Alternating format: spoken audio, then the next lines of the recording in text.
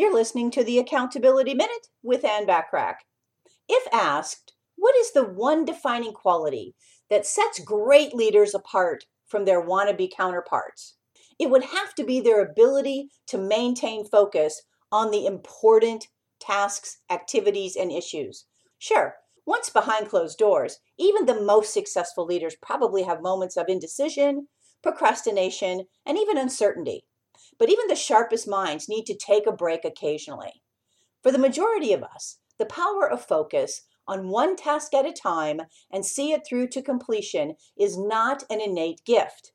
Focus is a learned response. So if we want to achieve the professional, personal, and social goals we imagine, we have to first learn how to focus on what we want.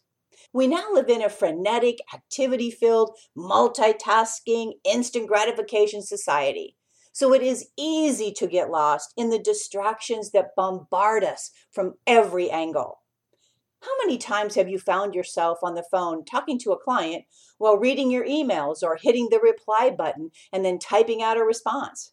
Where is your focus while you are completing a number of individual tasks at the same time?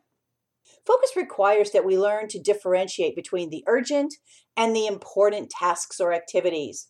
Urgent tasks are distractions that cause us to put off or delay the important projects. And it's the important tasks that lead us to our objectives and goals. Responding to urgent emails, answering the phone, or checking your text messages can all be categorized as urgent tasks. We are conditioned to believe that these urgent tasks require our instant attention because they keep us busy and make us feel important and maybe even needed. We think, this will only take a minute, when in fact, urgent tasks often take a lengthy amount of minutes to complete.